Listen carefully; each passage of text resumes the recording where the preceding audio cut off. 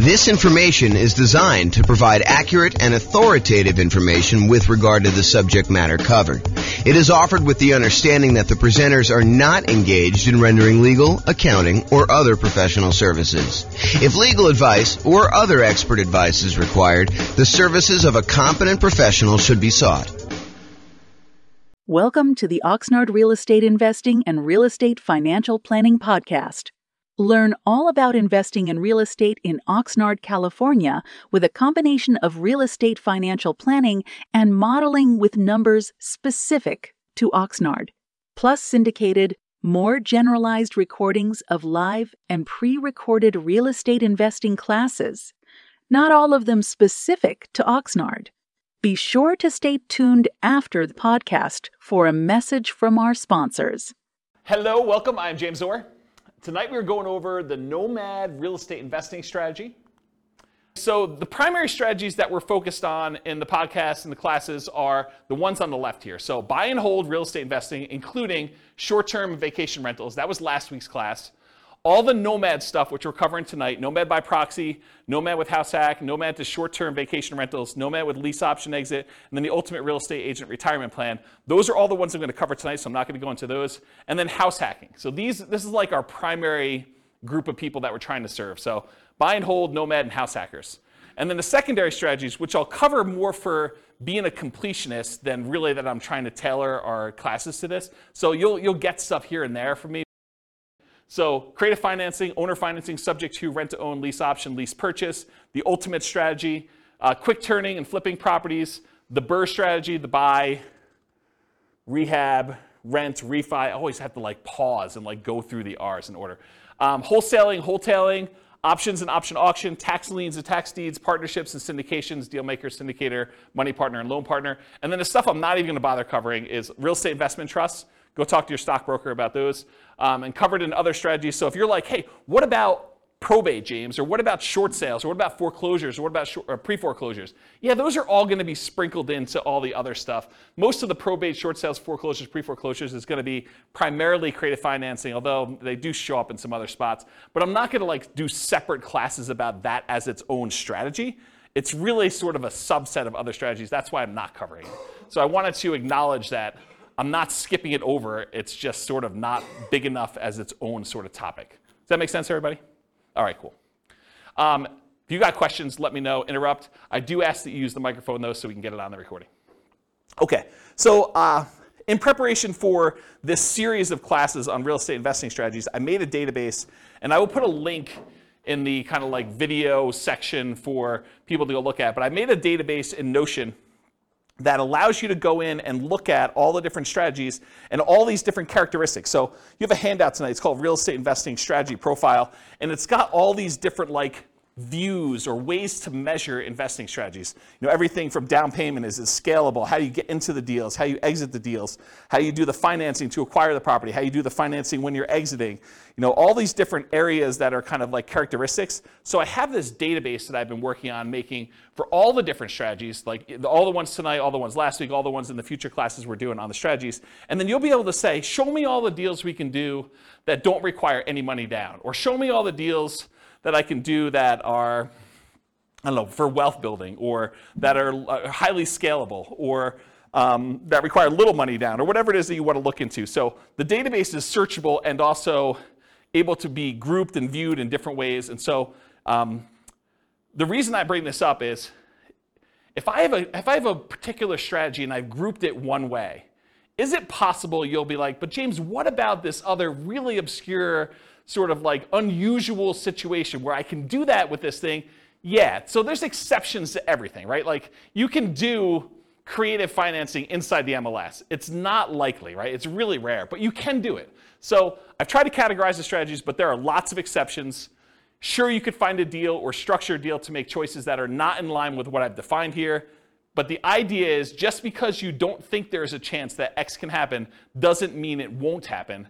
This is designed to be a starting point discussion to help you make better investing decisions on your own with additional knowledge. Of course, do your own research and make sure that you understand what's happening. Does that make sense, everybody? Okay. All right, so Nomad variations. This is what we're covering tonight. So there's the traditional Nomad model. And for those of you that have never heard the concept of Nomad before, Nomad is something I named. It's not something I invented because people have been moving into houses, moving out of houses and converting to rentals since the beginning of time. That's why we have a woolly mammoth as our logo. So, way back in the day when people were riding woolly mammoths around, they had their cave and they left their cave and they rented out the cave to the person who was coming behind them and they kind of charged them money for it. It's like that old, okay? So the traditional Nomad model is you buy a house as an owner-occupant. You move into the property. You get owner-occupant financing. There's a reason we want owner-occupant financing. It's because it has a lower interest rate usually, and you have less down payment required. So those are the two primary advantages. So you buy a property as an owner-occupant, you move in, you live there for a year. The year requirement is not something I just made up. It's not mathematically based. It is a document you sign at closing that says to the lender, I agree in exchange for getting this lower down payment and better interest rate loan that I will live in the property for a year. If your lender does not require that, you don't need to follow it. But almost every loan I've ever seen that is like a conventional type loan or FHA loan or VA loan has had this document in there. So you're not going to be able to just say, I'm only going to do a 3-month Nomad. I'm going to speed this thing up. I'm going to do 4 a year instead of 1 a year because James doesn't know what he's talking about.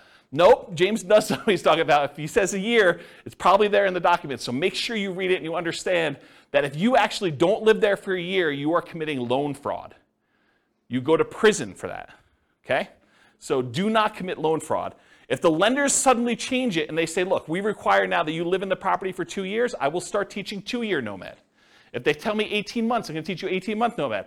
They tell you 3 years, I'm going to teach you 3-year Nomad. Right now, they're telling me a year, so that's what I'm teaching you. You follow the obligations that the lender requires from you. You comply, okay? So you move into the property, you live there for a year. It is a requirement of the lender that you live there for a year. Once you're done with the year, you convert the property to a rental, and you buy your next property to owner-occupy. So really, if you had 2 down payments, if you had down payments for 2 20% down rentals, by doing the Nomad strategy, you could acquire 8 rentals instead. Because instead of putting 20% down, you put 5% down. And the financing is much better. If you look at this, I give you another handout. It's called loan type and mortgage insurance comparison thing. And it shows you the different interest rates and down payments required for different loans, owner-occupant investors. The interest rate for the 20% down investment property as of the time of this recording was 6.625 with 2 points. The rate for 5% down paying monthly PMI is 5.5 with no points. So your interest rate is considerably better when you do owner-occupant, okay? And even though you're putting less down, and it's probably going to be a little bit higher payment, it's not as much higher as you might have thought because the interest rates are better, okay? So Nomad is, in the most simplest form, buy a house as an owner-occupant, move in, live there for a year, convert the property to a rental, buy the next property, repeat as many times as you want to achieve the number of rental properties that you want to acquire. Okay? That's the most simple version. Now, all of these are variations. Okay? I'll cover those in a second. But for Nomad, you're typically putting owner-occupant financing, 0% down.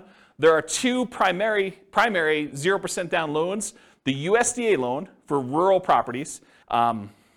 So those are the 2, oh, sorry, I only do one of them. So USDA and VA. VA is a loan that you can get if you're a veteran. That's another nothing down loan program. USDA, you have to do a rural property. VA, you have to be a veteran in order to get them. So those are the 2 nothing down programs. The next lowest down payment is the 3% down conventional loan. That's on your sheet. And there's 2 different flavors of that. There's the lender paid PMI version, and then there's the lender the monthly PMI version. You can do an upfront PMI payment. You could pay a one-time lump sum fee and get rid of PMI. So there's really 3 flavors of PMI. But really the 2 that we are going to discuss most and the 2 that are on your sheet are the lender paid PMI or the owner occupant paid monthly PMI. So that's 3% down conventional. The 3.5% down loan is the FHA loan. The FHA loan also allows you to buy duplexes, triplexes, and fourplexes. So you could do a 3.5% down duplex, a 3.5% down triplex, or 3.5% down fourplex. The other loan that allows you to buy multifamily as an owner-occupant is the VA loan. So the VA, you can also do duplexes, triplexes, and fourplexes. Okay? So that's FHA. FHA's PMI never goes away, by the way. It's there forever. So you'll probably want to refinance out of that at some point. Although if you got a really good rate on it and rates have gone up considerably from there, maybe it's still cheaper for you to actually keep the PMI and not refinance.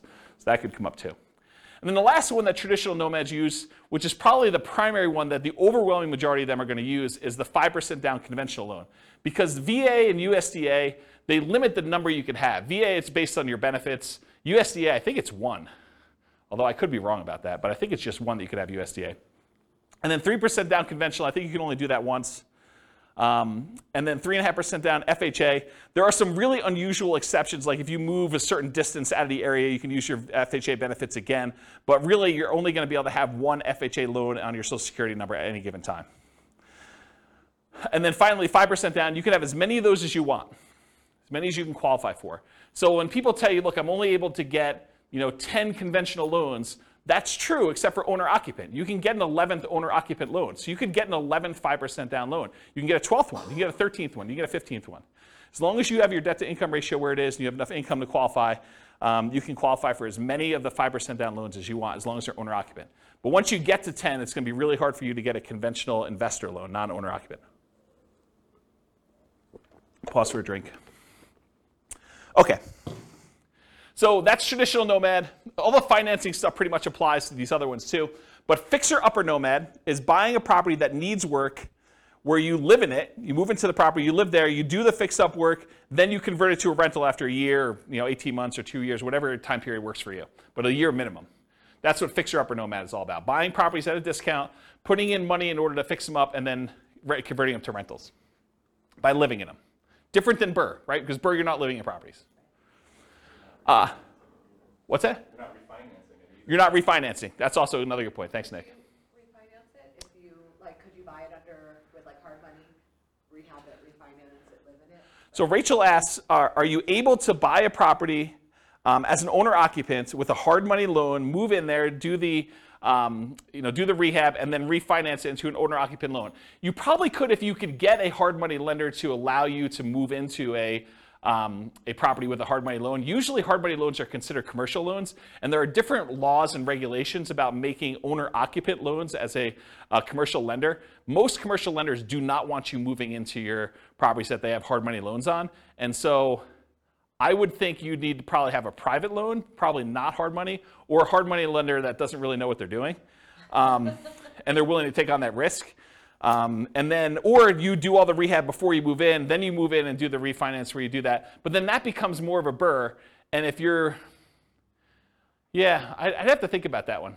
I'd like to talk to you. Yeah, I'd have to think about that one. I don't have a lot of people doing that, but I guess you could do some variation on that. I wonder how the delayed financing loan would work, because usually the BRRRR stuff is at 20% down payment or 80% loan to value. And so that's what we're targeting for our kind of like rate and term refi. When you're doing a delayed one and you have rehab money, I don't know if you could do the 5% down loan programs anymore. You might have to still do like 20% down, which kind of defeats a lot of the benefits of doing Nomad. So I don't know, I have to think about that one. And maybe if a lender is listening to this and you want to research that and reach out to me, my email address is at the end of the presentation. Okay, so fixer-upper Nomad, that's buying a property at a discount, living there for a year, converting it to a rental. Nomad by proxy, how many people like the idea of moving into a property every year? Just one in the room. Okay. Everyone else, Nomad by proxy is getting someone else to move in on your behalf. If you have kids and you want to encourage them to get started investing in real estate, and let's say you had planned on buying 20% down, buy and hold non-owner-occupant investment properties. Well, instead of doing that, you could say, look, I'm going to take this 20% I had set aside for down payments, and I have 2 kids. I'm going to have them buy 2 properties each over the next 2 years. They're just getting out of college, or maybe they're in college, and you're saying, look, I'm going to buy you a property there. We're going to put 5% down. You're going to live there while you're in college. You're going to get 3 roommates for your college buddies, and you're going to stay there for a year. Next semester, you're moving. I'm having you buy another property with 5% down. You're living in the property, and we're going to kind of repeat that to do it as many times as we can that I've got down payments for and I can qualify for loans. That's a variation of Nomad. It's called Nomad by proxy, where someone else is moving in on your behalf. We also have some clients that are doing it with their parents. Parents are moving in from out of the area. They want to be near their grandkids. The kids, I guess that's grandkids. But they're basically saying, look, mom and dad, I'll tell you what, you come out here. I will put the down payment up for you to move into a property. We'll both own the property together. When you pass on, we just have an understanding that I am inheriting this property. You change your will, right? So you can live in it for the year, you're gonna pay me rent, but you're gonna be the ones that get an owner-occupant loan. I'm gonna put 5% down. You're gonna move in, you're gonna be the owner-occupant on there. I'm gonna help co-sign because you're retired and maybe you can't qualify for the loan. Maybe you don't have the down payment, but that's another version of Nomad by proxy. Okay, Nomad's a short-term rental. So same idea, you Nomad, you move into, you buy a property, you live there for a year, but at the beginning, bless you, at the beginning, you decide, hey, look, I'm not just buying a straight up long-term rental property. I want to find a property that has really good short-term rental or vacation rental properties where this would be a great vacation rental once I move out. And so you move there, you move into the property, you live there for a year, and at the end, instead of converting it to a year-long lease with a regular tenant long-term rental type property, you convert it to a short-term or vacation rental. And you're just renting it out to, you know, like weekend people in for whatever they're doing. So traditional short-term rental. Once it becomes a short-term rental, it's like you had acquired it for a short-term rental. Except the way you acquired it was 5% down, or 3% down, or 3.5% down, or 0% down in order to get the deal to begin with. Does that make sense? Okay. Nomad with house hacking. So some nomads buy a property with the intention of having other people living in the same unit. The most common one is duplexes, triplexes, and fourplexes, where someone buys a duplex, they live in one half, and they rent out the other. That's the most traditional kind of house hacking thing, except with Nomad, you're buying the property with the intention of, after a year, I'm moving out, and I'm converting all of it to a rental. And then I'm going to buy my next property, and buy my next property, buy my next property. And most of the time, you're unable to do like sequentially a lot of duplexes, triplexes, fourplexes because you're limited in the loan types that allow you to do these multifamily. You can only do really one FHA. Maybe you get one, maybe your spouse gets another one. Maybe you get divorced, get remarried again, you get your next spouse to do a third one. Maybe you do something fancy like that, but for the most part, you're gonna be hard pressed to do more than 2 or 3 at most. I mean, maybe you have a VA benefits, you do your VA loan first, then you do your FHA loan, then your spouse does an FHA loan. Maybe if you and your spouse were military and you each got a VA loan, you each got FHAs, maybe you get to 4, but that's going to be really hard to do and very specific circumstances to do it. Okay, so that's basically, so the house hacking idea is you buy a property, usually it's duplex, triplex, or fourplex, you get roommates for the other units, but you can also do it if you buy a single family home and you want to rent out certain rooms. Or maybe you decide to get an RV, you live in the RV, you rent out the main house, you kind of live in the backyard or the driveway, you can get kind of creative with this idea. Or maybe you've got like a 3-car detached garage and you rent out the spaces. That's another version of house hacking, right? It's like renting out part of the property that you're living in is the definition of house hacking. Okay, so all those different variations exist, Nomad with house hacking. The Nomad with lease option exit. So nomading, you move in, you buy the property, you move in, you live there for a year. At the end of the year, instead of converting it to a long-term, 1 year at a time lease, you say, I'm going to go find a tenant buyer, someone who wants to purchase this property, but they need a year or 2 or 3 in order to get something in line in order to be able to qualify to buy it. Maybe it's enough down payment, or maybe it's time on their new job, or get their debt to income right, or their credit score up, or whatever. But they want to rent it from you for a year or 2 or 3 with the option to buy it from you from a year or 2 or 3 down the road.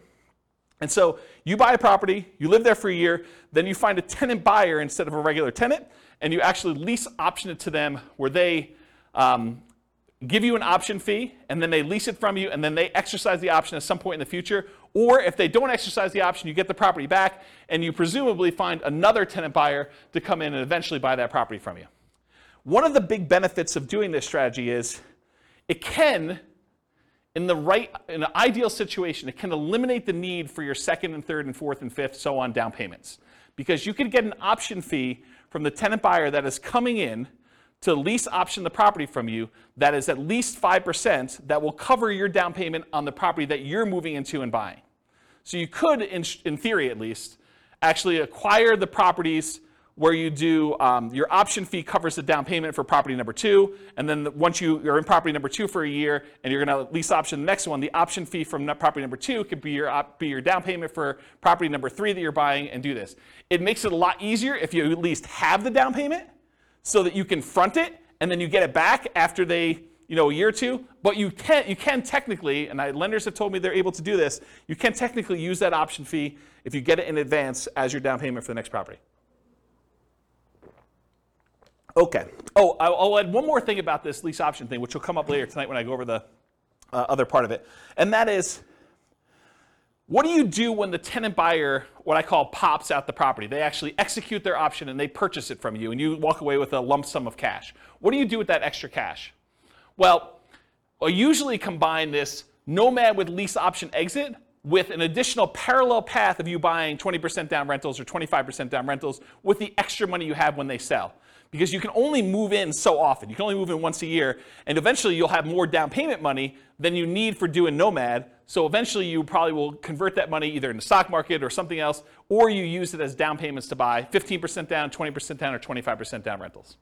Does that make sense? Then you don't have to move into those. So you'd be buying 2 in a year instead of 1. And I did a whole class, I actually wrote a book on this, but I did a whole class on this strategy. I think I called it something like how to acquire a multi-million-dollar real estate portfolio starting with just $3,000. And the idea was the $3,000 covered you to buy a single property to start with, and then you used option fees in order to acquire the next ones doing lease option exits on all of them. And I gave away the book for Christmas one year. Do you guys remember what year that was? 2017, 2018? It was a long time ago, right? Before the bad times. Before the bad times. But I gave away that as a Christmas gift. And did you guys ever read it? I thought it was a pretty decent book when I wrote it. So if you could find, there's a class on that. I may have even taught it multiple times. I think I taught it multiple times. Anyway, that's the idea. So that's Nomad with lease option exit. And then the last one is, what if you were going to Nomad, but you got your real estate license? So instead of having to come up with 5% down, you come up with 5% down, but you get paid a 3% commission when you buy a property for yourself. And so really you're net out of pocket 2%. So you put 5% up, you immediately get 3% back, so you actually are able to acquire properties with less down. And so we're going to walk through the math tonight of what I'm calling the ultimate real estate agent retirement plan. You have a real estate license, and when you buy your own properties, instead of having to come up with 5%, you can actually get a rebate and get net 2%. Or maybe you buy your first property with 3% down, you get 3% back, you had nothing in the deal. Okay, so that's an example of that. Any questions on the variations? I'm going to go through a lot more detail, but I wanted to cover what they are so that you understand what they are as we go through the kind of like different perspectives. Yeah, microphone for Nick, if you would, Rachel. Thank you. Are you violating the loan by doing the short-term rental and short-term renting it before your 1 year is up? So you're saying, hey, what if I move out of the property early at 11 months and I convert it? No, you still live in it, but like just on the weekends, you rent it out. Oh, I don't think so. I think you could actually do vacation rentals in the first year on an owner-occupant loan. That's my understanding. And the example I'm using to cite that is you can buy a vacation home. You put 10% down. It's technically an owner-occupant second home type loan, but you're renting that out to vacation people in that first year. I don't think there's any laws or rules about that. And let me back up and say this. Check with your lender, because I'm not a lender. I don't know, and your lender may have different rules, or your loan, or they may have changed the rules since you listened to this recording. But go check with your lender and ask them those questions. But my understanding is that there is no problem with that. Yeah, good question. All right, any other questions on these? You guys like this? Pretty cool. It's got a cool class. No? See? Check it out. All right, so now I'm going through this kind of like real estate investing strategy profile, and I'm going to just start talking about the different characteristics of this strategy and the kind of like where it lies. So is this a real estate investing strategy or a real estate entrepreneurship strategy? And I define the difference as this. When you're investing, your primary goal is to take money and get a return on that money. So you put out money and you're expecting to get a return on it. Real estate entrepreneurship is different. You're kind of like starting a business and you expect to get paid primarily for the time you've got invested. Not necessarily the money you're putting into deals, but the work that you're putting in. And so traditionally with buy and hold, you put up 20% down, 25% down, and you want to make it as passive as possible. You're not really trying to get a return on your time. You're trying to get a return on that 20% or that 25% down. When real estate entrepreneurship, you might be going buying properties creatively, lease options or subject to or something like that, where you're primarily going out, you're doing marketing, you're talking to sellers, you're getting a seller to agree to some type of creative financing deal. Maybe you're not putting a lot of money in the deal, but you have a lot of time and effort put into it. And so that's real estate entrepreneurship, where you're trying to get a return on the time you put in primarily versus the money. So nomading, in my opinion, is investing. Is you're putting up some money and you're doing this. There's not a lot of extra work to nomading, more so than just picking out the property, acquiring the property, and moving in. So most of the time, people are typically thinking of nomad real estate investing as an investing strategy rather than real estate entrepreneurship. However, there are strategies that are more entrepreneurial. They take more effort and more work. For example, fixer-upper nomad. You're moving into your property. You're doing manual labor. Either you're managing a contractor or contractors or trades in order to come in and do stuff for you, or you're doing it yourself, or you're actually swinging a hammer and laying flooring and painting and stuff like that in order to do that. That's pretty active. That's pretty entrepreneurial, in my opinion. So these are more entrepreneurial. Fixer-upper nomad. Nomad is short-term rental. Unless you're hiring a property manager and it's really hands-off for you, that one's probably going to be more hands-on, more entrepreneurial, more active. Nomad with lease option exit, you're finding those tenant buyers. That's a lot of extra work. You're kind of managing that process of seeing them through to actually buying the property from you. That's a little bit more work. So those are a little bit more entrepreneurial in my mind. Now, remember I said at the beginning there's like exceptions. You're like, James, what about this? Yeah, it's gray, right? I mean, some of these are more than others, but it's not like black and white. This is that. This is more investing. These three ones are more entrepreneurial. Not that they are absolutely entrepreneurial and these are absolutely investing. Make sense, everybody? All right, cool. Money required. We talked a little bit about this, so I'm not going to cover it in ridiculous detail, but typically for these Nomad properties, 0% down, that's the USDA, the VA loan. It's all on your sheet, by the way, if you're kind of follow along on the top there. So typically 0% down, 3% down for conventional financing, 3.5% down for FHA, and the VA and the FHA are the ones that you can do duplexes, triplexes, fourplexes, and single-family homes with, or that 5% down conventional, which is the overwhelming majority of what my clients are doing. They're usually using 5% down, okay? So typically for the money required, you need that down payment, 0, 3, 3.5, or 5% down, plus you need any deferred down payment. Here's what I mean by deferred down payment. So you need to come up with the 0, 3, 3.5, 5% down immediately when you purchase. But sometimes when you buy a property with 0% down, or 3% down, or 3.5% down, or 5% down, you're gonna have negative cash flow. If you had put 20, 25, 30% down, you wouldn't have negative cash flow. So you could choose to put more down and not have negative cash flow. Or you could choose to put less down and have negative cash flow. So what is that negative cash flow really? It's deferred down payment. It's the money you're paying monthly instead of coming up with an extra $60,000, $70,000, $80,000. So are you okay with $200 a month negative or $500 a month negative instead of $60,000? And the $200 a month negative may be for a year, 2 years, 3 years. So the idea is that instead of coming up with the $60,000 more for down payment to have it have break even or positive cash flow, you could say, I'm willing to pay this $200 a month because I only needed to come up with 3% down, or 0% down, or 5% down, or 3.5% down in order to acquire this property. So for money required, you need the initial down payment, 0, 3, 3.5, 5%, plus any deferred down payment, aka negative cash flow, plus reserves. Right? You're not going to do this kind of real estate investing without having adequate reserves. All right, so those are the three sources of money that you need to do these types of deals.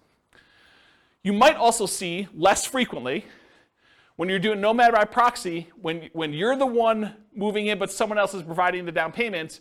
So you might actually be the one moving into the property, but your parents are doing the down payment for you.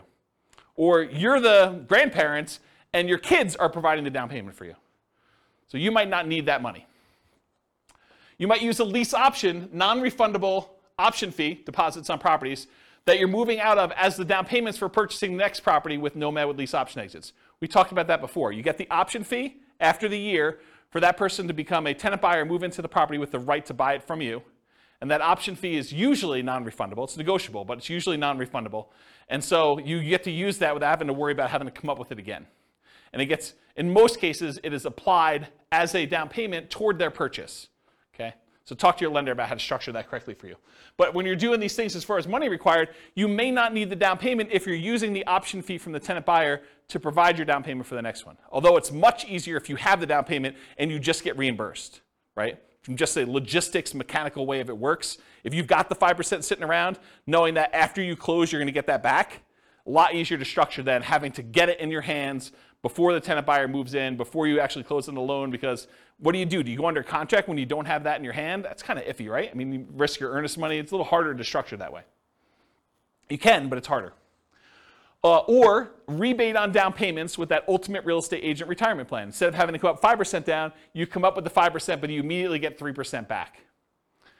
Or putting more down or buying all cash. So you don't have to do 5%. Most of the time we do because we want to have good reserves and use that money for additional down payments elsewhere, or additional investments elsewhere. But you could decide to put 20% down, move into the property, and do Nomad that way. Just most people are not. Or if you want to buy all cash, you could do that too. There's another little variation here for Nomad to short-term rentals. If you're doing that vacation rental thing, technically you could do a vacation home. It helps if it's, I think it's probably required actually, that it's in another geographic location for that second home, and for those you put 10% down. So you can get another vacation home in wherever you want to vacation. You vacation in it, a couple weekends a year, and then you rent it out short-term rental for the rest of the time. So you could do that also, usually in parallel for that second home. Any questions on these? Cool. Credit required. So this is traditional owner-occupant financing. You got to qualify for an owner-occupant loan. So you must, I think I hit this home. Did I not cover this? You must move into the property or you're committing loan fraud. Is there anyone confused about that? You got to move into the property, otherwise it's loan fraud. So, and if you're doing Nomad by proxy, somebody has to move into the property. And don't think, I'm going to fix this. James doesn't know about this. No, James has looked at this for a long time. He has not found a way around it. If you think you found a way around it, you can try to reach out to me and tell me, but I'm going to tell you it's probably loan fraud, okay? So you got to move into the property you're committing loan fraud. Usually you're required to live there for a year based on a document that you sign at closing to get your loan. Now there are exceptions to this. You get divorced, I think that's an exception. If you get transferred for work, I think that's an exception. But there are not that many exceptions to this. So, what? My lender calls it a life-changing event. Okay, so for the microphone, Nick says his lender calls it a life-changing event. That is one of the ways to get out of it. You can't just say, I don't like my house anymore. But hey, you have a kid, get rid of a kid, get a wife, husband, or get rid of a wife or husband. I think those are life-changing events. So those could be kind of characteristics for you to be able to do it more than once.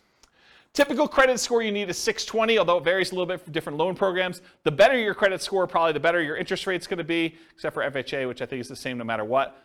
And the cheaper your PMI is going to be. There are some exceptions. You can go down to 580. I think FHA and VA allow you to go down a little bit lower than 620. I already talked about that. Less common situations, if you're buying without a loan, all cash, obviously a credit score is not required for doing that. And then if you're Nomad by proxy, where someone else is getting the loan, you may not need to qualify yourself. And then I just made a note on here, credit score requirements can change, so don't go to your lender 6 months from now and say, James on this recording said that I can get a loan for 620, that's the loan I want, and he told me I can get 5.5%. I'm not telling you that. Go talk to your lender, find out what the then current credit score requirements are, and the then current interest rates and the then current down payment requirements are. I'm not guaranteeing that you can go get loans for these things.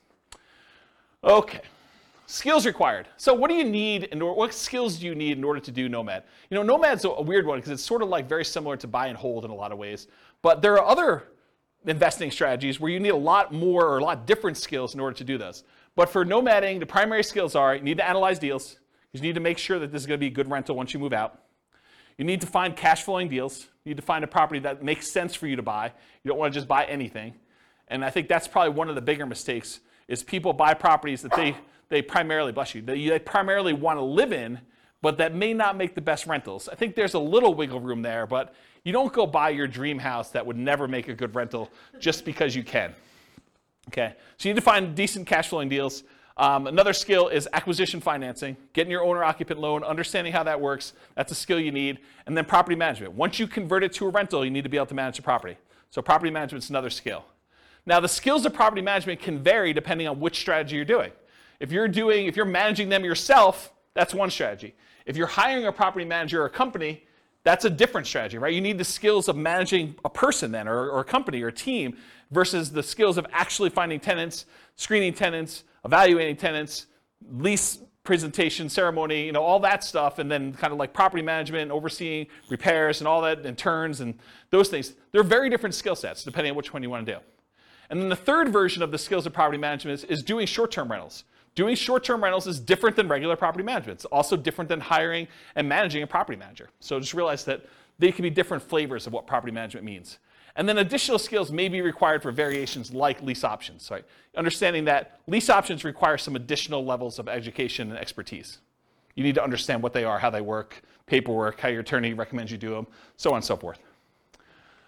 Okay, stability. So this was This was a email I got probably like, I don't know, 3 months ago, 6 months ago now.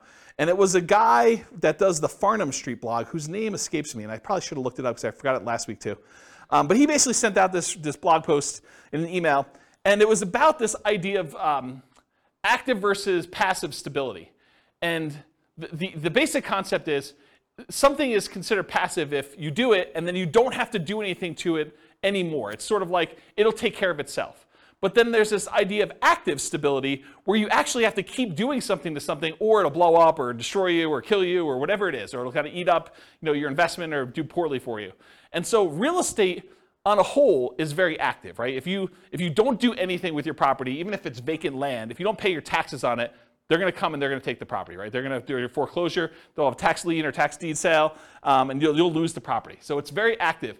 But even within the active part of it, there's some variations. For example, if you go get a 30-year amortizing loan, that's more passive than getting a interest-only loan that has a balloon, right? If you don't really do anything with the loan, over 30 years, that thing will pay off, right? You're just making the payments every month, that'll pay off.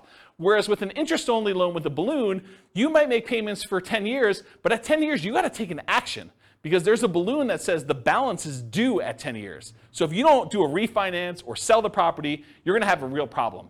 And so can you see that doing an interest-only loan with a balloon is more active than a 30-year amortizing loan that is more passive? Even though both of them are really active. You got to do stuff with them, right? So I started thinking about this idea of stability in real estate investing. So even more active than passive are fixer-upper nomads. Got to do the work, got to get in the property, got to do everything you need to do there. Nomad to short-term rental. You got to kind of manage the short-term rentals or manage a manager doing that. And then nomad with those lease option exits. That is more active than a traditional nomad and just rent it out long-term. Okay? So those are the more active versions of this. And then I have a little thing over here of just about like the difference between active and passive. You can read through that if you want to. Any other questions? Sweet. Am I going too fast? Okay, good. I'm going to take a drink though.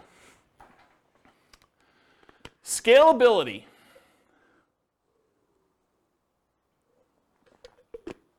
Okay. So what if you really wanted to do Nomad 10 times in the first year? Hard to do, right? Because you got to move into the property. We got that year-long commitment we got for the lender. So Nomad is often limited to one per year. From that perspective, it is much harder to scale. There's a slower acquisition speed for you. You get slowed down. Some would argue that's good, right? You're kind of like dollar value averaging or dollar cost averaging, depending on how you look at it and what you're kind of like squinting to kind of convert it from a stock kind of term to a real estate term. But you're buying 1 unit per year, regardless of what the price is doing. So you're buying like over regular intervals. The market's down, you get a little better deal. Market's up, you pay a little bit more, but the properties you purchased previously are also up too, presumably. So you could increase your speed, your ability to scale, with Nomad by proxy. You could have someone else move in. You got 3 kids, you could do 3 a year now, right? You got 2 sets of grandparents, you want them to move near you, great, you can now do 2 a year. Nomad to short-term rental. So with 10% down, you might be able to do a second vacation home in parallel to this strategy, right? So as far as scalability goes, you could move into one yourself where you live in, and then maybe you buy a second vacation home every year in a new location. And then you could put non-owner occupant, regular investor, not moving into the property, a strategy like traditional buy and hold in parallel. So you buy 1 Nomad that year, and you've got enough for 20% down payment. You buy a 20% down payment non-owner occupant, you could be doing those at the same time. So as far as a scalability perspective, though, there is something working in your favor with Nomad, and that is it is 1/4 the down payment required for traditional buy and hold. Instead of having to save up 20% down, you only need to save up 5% down. So from that perspective, it's even more scalable than traditional buy and hold is. It's somewhere between 1/3 if you're doing the 15% down, non-owner occupant loans. Most people are probably doing the 20 or 25. So in that way, it's 4 times as scalable. For the same down payment you need to buy 1 20% down rental, you could buy 4 Nomads. It takes you longer time to do it, but you can actually do it faster in the form of down payment. So if you've got great savings rate, maybe you don't need to worry about that as much. But if you're slow on your savings rate, this could actually be a way to speed things up. Also, 5% down payments, the owner-occupant ones typically have better interest rates. So from that way, it helps you as well. Any questions on scalability? Risk exposure. So I would consider Nomad to be a medium risk strategy. I don't think it's a low risk strategy, and I don't think it's a high risk strategy, because there are things that are riskier and there are things that are less risky. But I would consider this to be a medium risk strategy. And so here are some of the risks you have when you do Nomad. You have what I call amplified returns. Because you're putting less down, sometimes as little as 0, plus some closing costs and stuff like that, sometimes as little as 0 down, your returns get amplified. If things are going well, they get amplified positively. You know, if you make $12,000 in appreciation in 1 year on a very little or 0 down investment, your returns look amazing, right? You put $1,000 into the deal, you make $12,000, that's like crazy, crazy good. However, what if property values went down that year? Well, they get amplified in the negative direction as well. So if you have a loss, they get amplified negatively. If you have a gain, they get amplified positively because your down payment is so much smaller. Another risk is increased likelihood of negative cash flow, right? If you're only putting 5% down or you're putting 0% down, your chances of having negative cash flow are greater than if you put 20% down or 25% down. So I think that is an additional risk that you have. Now remember, that negative cash flow is really a deferred down payment. So you could argue that it's less risky because you don't have to put the full $60,000 out all at once. You can put out $200 a month and keep a really big buffer in reserves instead, right? So in that way, it seems a little less risky, but it is a risk that you have this probably negative cash flow. You could have a price decline during ownership. Property values do not always go up. Sometimes property values go down. I mean, I have to say it because otherwise people say, oh, James told me it always goes up 3% a year. What's going on here? So price declines can happen during ownership, and rent declines can happen. They're not as common as well, but you can see soft rental markets. If vacancy rates are really far up there and you want to get your property rented, you might have to drop rent. Just because you got it last year doesn't mean you'll get it this year. So you could see rent declines during ownership. And your credit is at risk. If you're signing on these loans and something really goes wrong and you're unable to make those payments, you could get a foreclosure. And then finally, you have all the typical tenants/property management risks. So tenants slipping and falling, suing you for discrimination, all those typical risks that you have of property management, those are also included when you do the Nomad strategy.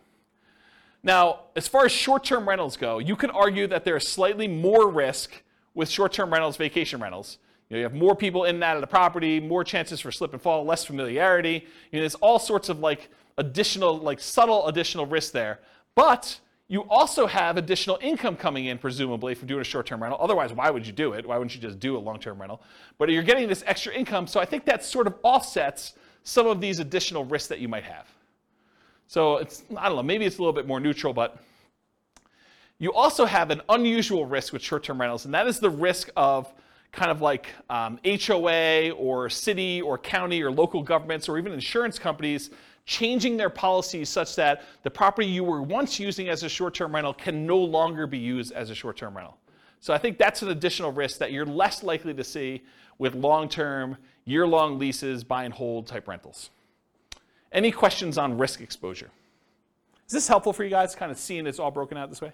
Are you seeing the form, those that came, who came last week? Just you, right? Are you seeing the parallels of how this works now? Yeah, this makes a lot of sense. That's the idea. I try. All right, so profit speed. How quickly and what magnitude of profits do you see? So how quickly do you make money and what size of money do you make at what interval? So if you guys have seen this before, this is my return quadrant. The return quadrant shows you the 4 different areas of return you get by having a rental property plus reserves. So on the left-hand side is cash later, appreciation, and debt paydown. It's money that you're seeing in your return, but you're going to have a hard time accessing until you either sell the property or you do a cash-out refinance. So the property values tend to go up over time, and you tend to pay your loans down over time. That usually increases your equity in your property, and you can access equity by selling the property or doing some type of cash-out refinance. Those are the 2 primary ways. There are other ways, but they're more unusual. And then on the right-hand side is your cash now stuff. That's cash flow and the tax benefits you get by owning rental property, and I'm specifically talking about cash flow from depreciation. Cash flow from depreciation is you take the amount of, when you own rental properties, the government allows you to depreciate the property, usually over 27 and a half years for residential properties. So imagine you bought a rental property And when you kind of like do your math based on what you paid for the property, you subtract out the cost of the land, because you cannot depreciate land, you can only depreciate the building. But if you imagine for a minute that when you figure out your depreciation, you're able to depreciate maybe $10,000 a year. That's gross depreciation. That's the amount that you could take in gross depreciation. And then I'm not an accountant, go talk to your own accountant, but this is my layman's version, and you cannot use this version on your tax returns, but this is basically how it works. If you make $100,000 a year and you have $10,000 in gross depreciation by owning a rental property, then you're only paying taxes not on the $100,000, you're paying taxes on the $90,000. So what you really end up doing is you save $10,000 of taxable income. So if you take that $10,000 in taxable income and you multiply it by your effective tax rate, which is a conservative way to look at it, then that is the amount you have in cash flow from depreciation. That's the amount you did not need to pay in taxes at the end of the year, or the amount that you could take by adjusting your exemptions on your job income and take them with each paycheck. Okay? So let's say your tax rate was 20%, you had $10,000 in gross depreciation, you multiply 20% times the 10,000, you now have $2,000 a year that you're getting in cash flow from depreciation.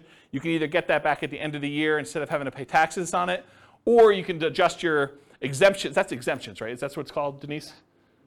Withholdings, that's it. So whatever it is on your tax return, where you actually are saying, I don't need to pay in as much tax because I keep getting a refund at the end of the year, so let me pay in less.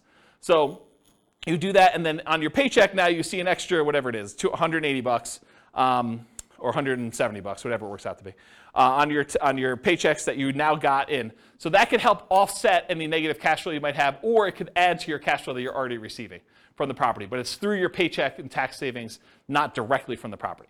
Does that make sense, everybody? And then this total adds them all up and reserves. The top half of this quadrant, if you've never seen me teach this class before, the top half of the quadrant are the ones that are more speculative. They're more reliant on how the market performs. Do property values go up? That's appreciation. Does rent go up, or is the kind of the rent holding strong? That's cash flow. So the top half tends to be a little bit more speculative. The bottom half tends to be a little bit more contractually or government implied regulation sort of thing. So you either get the debt pay down based on the loan you have, it's a contractual obligation you have with the lender when you get your loan, or tax benefits, that's part of tax law. So these tend to be a little bit more certain, less speculative in what your returns are. Okay? And then reserves is the amount of money you're getting on the money you have set aside for reserves, whether you're keeping that in a savings account and getting 1%, or you've got it in the stock market and you're getting 8%. The amount of return you're getting from having those reserves set aside so that when you need to access them, we got to take that into account, because we're going to divide all these other returns by the amount you have in reserves as well to show what your overall return is with the drag of having those reserves. So we got to give you credit for the money you're earning on the reserves. So that's why it's there too. Okay, so let me make sure I cover what I wanted to cover in here. So with Nomad, you typically can start seeing the appreciation and the debt pay down within 30 days, right? You buy the property values go up, you pay down the loan a little bit, you start seeing those right away. However, cash flow you don't get till a year, and your cash flow from depreciation you don't get till you convert it to a rental. So if you're house hacking, you get a little bit of it now, but really you're primarily seeing that a year from now when you convert it to a rental. Rents and security deposits are typically paid in advance, so you do get that a little bit more up front. Short-term rentals, while you're still living in a property, can speed up your time to receiving cash flow.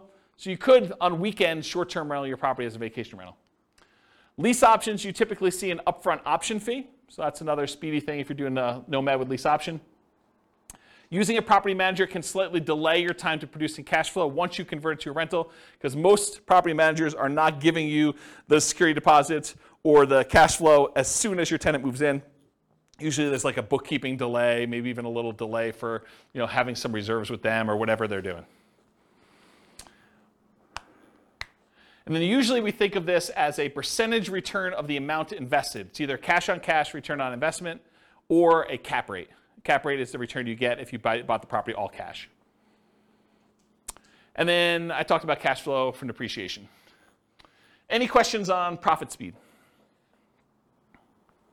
Cool. Finding deals. So how do you find these crazy Nomad deals? Well, the primary way that most people find Nomad deals is through the MLS. The MLS has the largest selection of properties, and so most of them are finding it through the MLS, the multiple listing service. There are some other ways to find them. Another common way is for sale by owner, And there's really two main groups of for sale by owners. There's the actively marketed, all the for sale by owners that are putting signs in the yard, putting their properties up on Zillow or other websites to advertise that it's actively for sale. Those are the actively marketed for sale by owners. But then there's a whole separate group of for sale by owners that they haven't told anyone their property is really for sale. Those are sort of what I call the hidden for sale by owner group. And you usually find those through either marketing to properties that are not advertised for sale, or networking. You're talking to somebody and they say, hey, I'm considering selling my property. And you're like, oh, I'd like to buy it. And that's considered a hidden for sale by owner because no one knows about them. They're not actively advertising. And then a more unusual way of finding deals is wholesalers.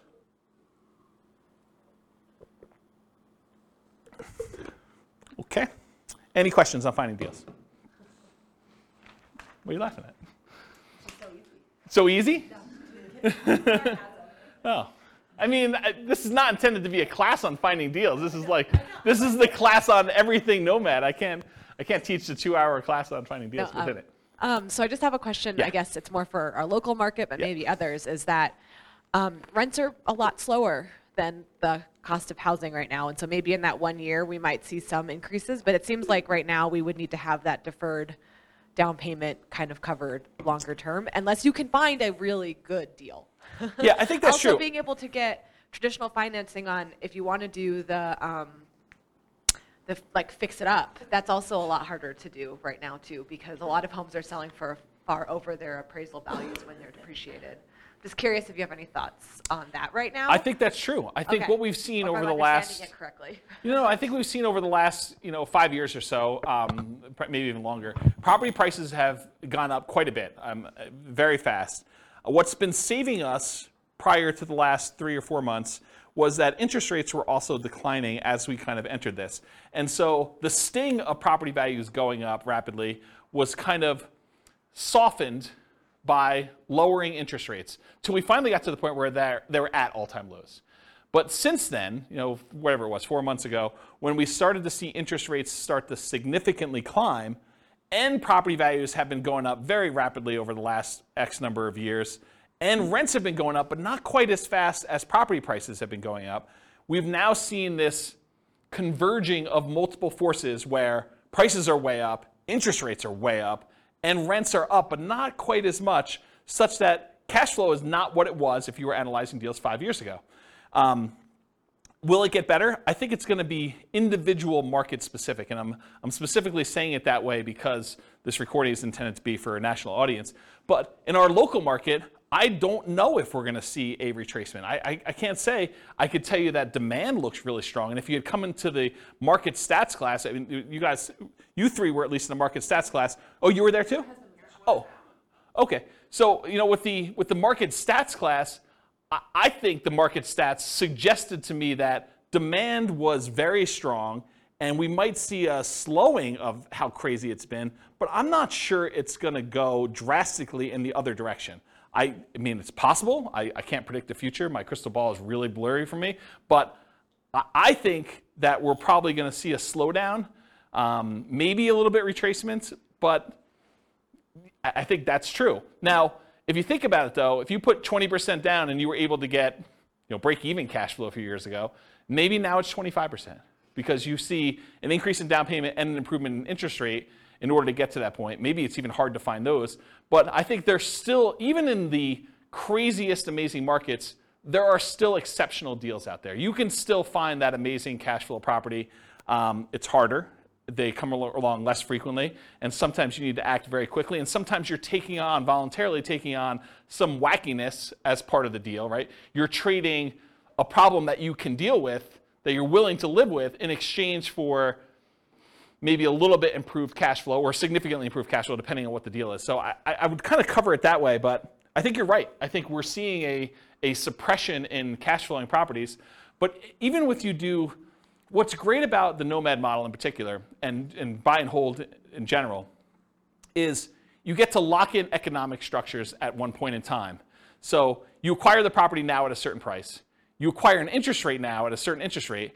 And if prices go up from here, you're immune to that risk, right? you benefit from increased price appreciation. You benefit from rent appreciation now. And you're not hurt by increased interest rates, at least directly. You may be hurt by the market overall by increased interest rates. But for your property that you own, you're not hurt unless you get an ARM. Don't do ARMs. Just get the fixed rate 30-year financing. But you're not really hurt by interest rates going up. And actually, when interest rates do decline, because it's a cycle. I mean, things go up and things go down. It may not go back down to all-time lows that we've seen, but you may be able to ratchet down your interest rate at some point in the future where you were locked in at, whatever it was, 6.75 if you got a non-owner occupied type loan, and now they come back down to 5%. Well, now you can improve your position 5 years from now when prices have gone up, rents have gone up, and interest rates have come down a little bit. So you get the benefit of sort of locking in these things. So in my opinion, one of the great benefits of Nomad and buy and hold in general is being able to control this asset, and then you can sort of benefit from when the market goes in your favor, but you're not hurt much by a market going against you, at least if you're holding on. If you're trying to get in and out and the market goes south and you're trying to get out of a fix and flip, that's hard, right? I mean, you could actually lose money. But if you're kind of holding a property and we have even a 5-year-long dip, okay. I mean, if your intention is to hold that for 30 years and pay it off, does it really matter? Probably not, right? So, I don't know. That's how I see it short term. Hope that answered your question. That answered? Okay, good. All right, so for analyzing deals, how do you analyze a Nomad deal? You can go download the spreadsheet, realestatefinancialplanner.com/spreadsheet. I did a whole class on all the inputs for this, but this is how you do the deal analysis. You put in all the numbers over here. And the one thing I will say about Nomad is when we analyze a Nomad deal, because you're living in the property for the first year and then you're converting it to a rental in year 2, we just assume that we're analyzing it in year 2. So year 1 becomes year 2. It's going to be off a little bit. You'll pay down a little bit more on the loan. Your appreciation will probably be a little bit better, but don't worry about it. Just kind of run the numbers as if it's all year 1. It'll be close enough, okay? Any questions on deal analysis, how to get the spreadsheet? Just go download it from the website. Okay. Market conditions. This is obvious, right? But I have to put it there because there are some strategies where it's not obvious. So it's better to do this in a market with good cash flow. It's better to do this in a market that has strong appreciation. It's better to do this in a market that has strong rent appreciation. It is challenging, more challenging, in markets with significant negative cash flow with reasonable down payments. And in some markets, I would say in most markets, I can make anything cash flow, right? You put down 100%, basically don't get a loan on a property, probably going to cash flow in the overwhelming majority of the markets unless it doesn't cover taxes and insurance on the property. Maintenance, those types of things. But for a reasonable size down payment, buy and hold 20%, 25% down, if it's going to have significant negative cash flow there, that makes it much more challenging. And if you're doing Nomad and it's going to have negative or break-even cash flow at 20 or 25% down, it's probably going to be negative if you have 5% or 3% or 3.5% or 0% down, right? I mean, that's just the math. So that's a challenging market. And then markets with no or negative appreciation and rent appreciation. If you're buying in a market where the property values are still the same as they were 10 years ago, that could potentially hurt you a little bit if you're doing it, right? Sometimes it's hard to predict, but there are some markets that people have a mass exodus where there's a decrease in population and there's less demand for the properties over time. And I think that's partially what hurts appreciation and rent appreciation. Any questions on market conditions? Sweet. Accessibility, availability. So how plentiful are these deals? In many markets, there are plentiful deals you can select from the MLS. I would consider our market to be a market where you can find Nomad properties inside the MLS. You do not need to get crazy and creative to find Nomad properties here in Northern Colorado. And I think that's true in most markets. In some markets, you're sifting and sorting for the top deals where these are markets where everything cash flows. Everything's 10% cash on cash. And now you're trying to find the best property where you're like, okay, 10% cash on cash is no longer my criteria. Now it's 20% cash on cash or whatever it is. So now you're really sifting and sorting for the best deals instead of just any deal that will work. In our marketplace, we're usually limited in the deals that we can get to work with these numbers. So it's not like you've got 95% of the MLS that you can go ahead and just anyone will do. You're already looking at that top 5% just to find ones that are going to be close enough. And then you're having to select of those. In other markets, it might be challenging to find positive cash flowing properties, especially with smaller down payments. I think I'd classify our market as that. Nick, if you're willing to say, are most of your properties that you do 5% down, are they cash flowing off the bat? Yeah, exactly. So it's really, he said no, by the way, for the recording. It's really, really hard to find positive cash flowing properties. In the majority of cases, you're going to be negative, and you're really just doing that deferred down payment. Interest rates may be a significant factor when whether properties will cash flow or not. As interest rates go up, it makes it harder and harder to cash flow. Owner-occupant rates can help over traditional buy and hold. If you're doing non-owner-occupant financing, those rates tend to be much higher. Look at the handout that's included, loan type, mortgage insurance comparisons, and it shows you the non-owner-occupant ones, the rates for those, and then the owner-occupant ones that show you kind of what the benefits are there. It's pretty significant. And then, of course, if you're doing short-term vacation rentals, make sure that you can do a vacation rental in that property, at least when you buy it. It may change over time, but at least when you buy it, try to make sure that you can do it before you purchase the property or go under contract. Okay. Using retirement accounts. So in some real estate investing strategies, you can use your retirement account, self-directed IRA, self-directed 401k in order to do investing. Since you're doing owner-occupants for Nomad, you cannot use your self-directed IRA, self-directed 401k. I think it's called self-dealing or something like that, where you're unable, is that the term? Do you guys know? Yeah. Self-dealing if you're actually trying to do owner-occupant stuff with it. And you'd be restricted if you were trying to do stuff in your lineal ancestry sort of thing, doing it for your parents or your kids. You still cannot do self-directed IRA and deal with direct lineal bloodline sort of family relations.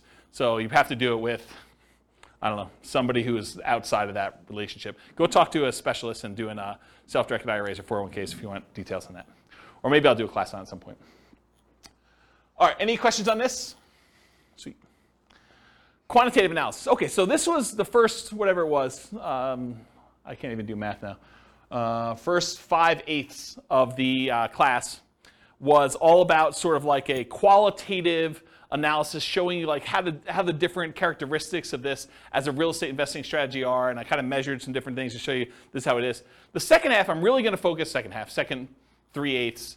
I'm going to focus primarily on more of a quantitative study of like, how does this strategy compare if we're doing buy and hold? With my thinking being that as I do different strategies over different classes, over different, kind of nights and stuff like that, I will kind of reference back the other ones that we did to show how those did numerically, and then how does that compare to the strategies that we've already covered. So you'll be able to see tonight at least, buy and hold to Nomad, and then as I move forward, I'll look back at buy and hold and Nomad and whatever we're doing that night to kind of give you a comparison. So that was my thinking. We'll see how it goes because it's already getting overwhelming with just the buy and hold comparison, but that's my intention as of right now. So here it is. How well does Nomad perform toward achieving financial independence? That's primarily what I'm looking to measure. And as I go through these, one of the things I realized very quickly as I went through them, because I was making decisions as to, well, I'm not going to show 30 examples of this one. I could show 30 examples of this strategy versus 30 examples of this strategy. I'm just sort of showing one or two of each kind of group, but each individual sub-variation of Nomad could literally be its own full-day seminar, not even just one class. It could be like a full day of, let's go over all the different ways that Nomad with lease option could work and how that impacts your ability to achieve financial independence and how they compare and risk. And there's there's a lot of stuff. So I have a lot of stuff I can cover over the future. So there will probably be their own eventual full classes on each.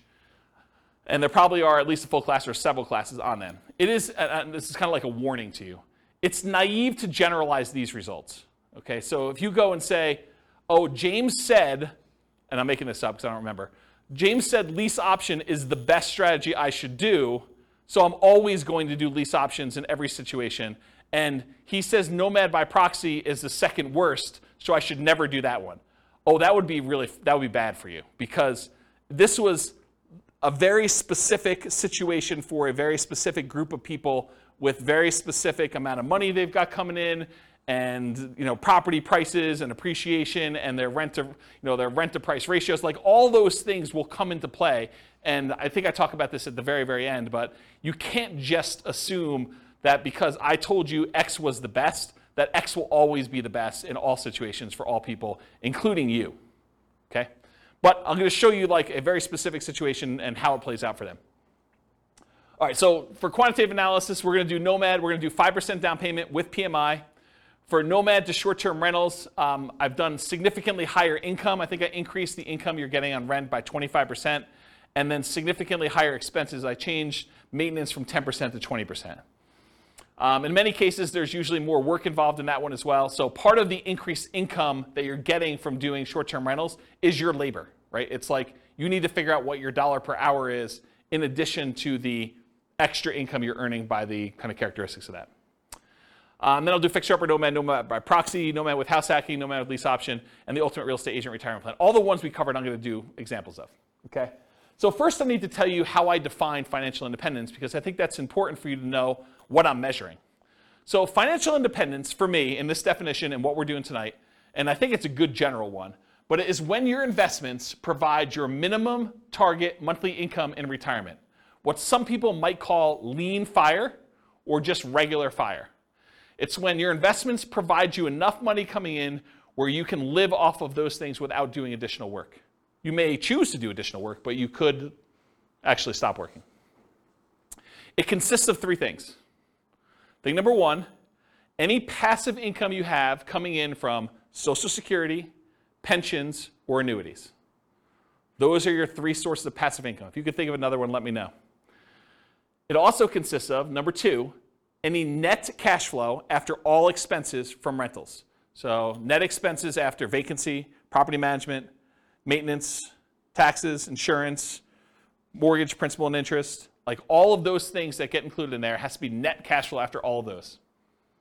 And then finally, number three, whatever yearly safe withdrawal rate you believe is correct times the amount you have invested in stocks or bonds or something else. You cannot double dip and count equity times your safe withdrawal rate. That's already being counted in your cash flow. You can't count the amount you have in your pension if you're already counting that somewhere else. This is additional money that you have invested most of the time in stocks or bonds, but it can be anything else, okay? And that's the return you get on those. So it's three things: that passive income from Social Security, pensions, and annuities, net cash flow from rentals, and then your yearly safe withdrawal rate on any invested assets, okay?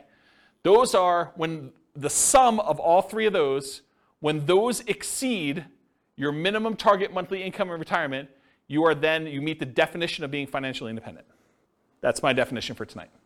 Any questions on that? Cool. So all of these assumptions are changeable. I will put the links to the actual scenarios. You can copy them into your own account, and you could say, oh, I'm not like this person. I make X amount more or X amount less, or my properties are this or that or whatever. All of these things, all these assumptions are changeable, but this is what the situation is. So I picked an arbitrary couple. They're married. They're both 21 years old. They recently graduated from college, and they're working in a technology department of a large healthcare business. They have a total of $10,000 saved up between the both of them. It's not each, it's combined. They earn a total of $72,000 per year combined, not each.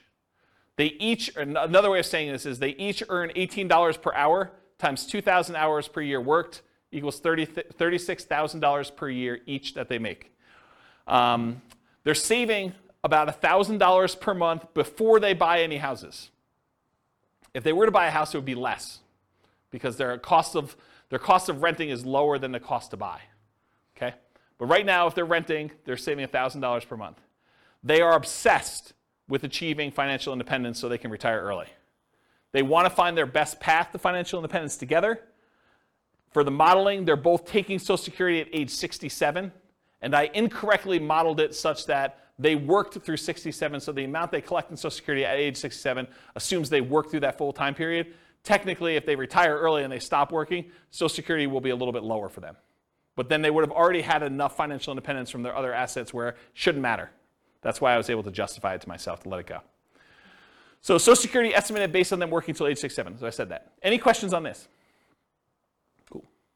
So I highlighted on your loan type mortgage insurance comparison sheet the different owner-occupant loans and the interest rates. So we didn't use FHA or USDA or VA or 3% down, either of those, or the 5% down lender paid. This is why it could be an entire class or an entire day just on each one. We could look at different loan combinations, right? We could do They got a VA loan first with a duplex, then they got a FHA loan with a triplex, then they did 5% down, or maybe they did 3% down. So, I mean, it could take a day just to go through all these variations, or you guys do it on your own. What I did is I said, okay, they're doing 5% down with monthly mortgage insurance at 5.5. That's what I use for that, okay? Any questions on loan? Okay, these are more changeable scenario assumptions. I said, let's model this for 60 years, 720 months. I went and I looked up what their kind of like generic effective income tax rate would be for earning that $72,000 a year. 17.85% is what their effective income tax rate would be for that. I assumed it's a 3% inflation rate for the entire period. You know, we're seeing a higher than inflation right now. Maybe it'll be lower in the future. Maybe it'll be 3%. Who knows? The Fed's stated ideal inflation rate is 2%, for those that know. We assume 5.5% mortgage interest rate, owner-occupant rate with 5% down.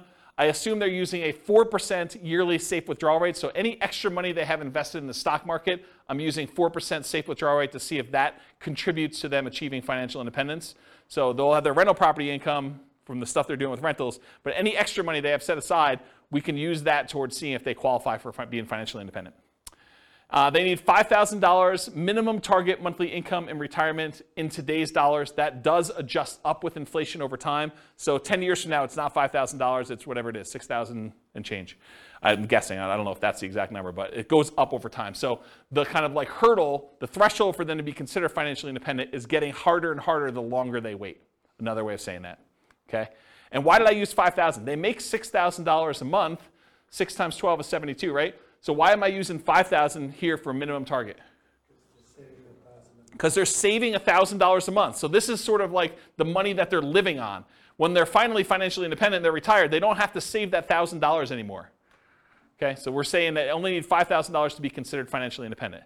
And just arbitrarily, I said that 10,000 is their ideal lifestyle. So we'll see, maybe not tonight, but we'll see in other things that I do when they achieve $10,000 as an ideal target monthly income retirement as another chart.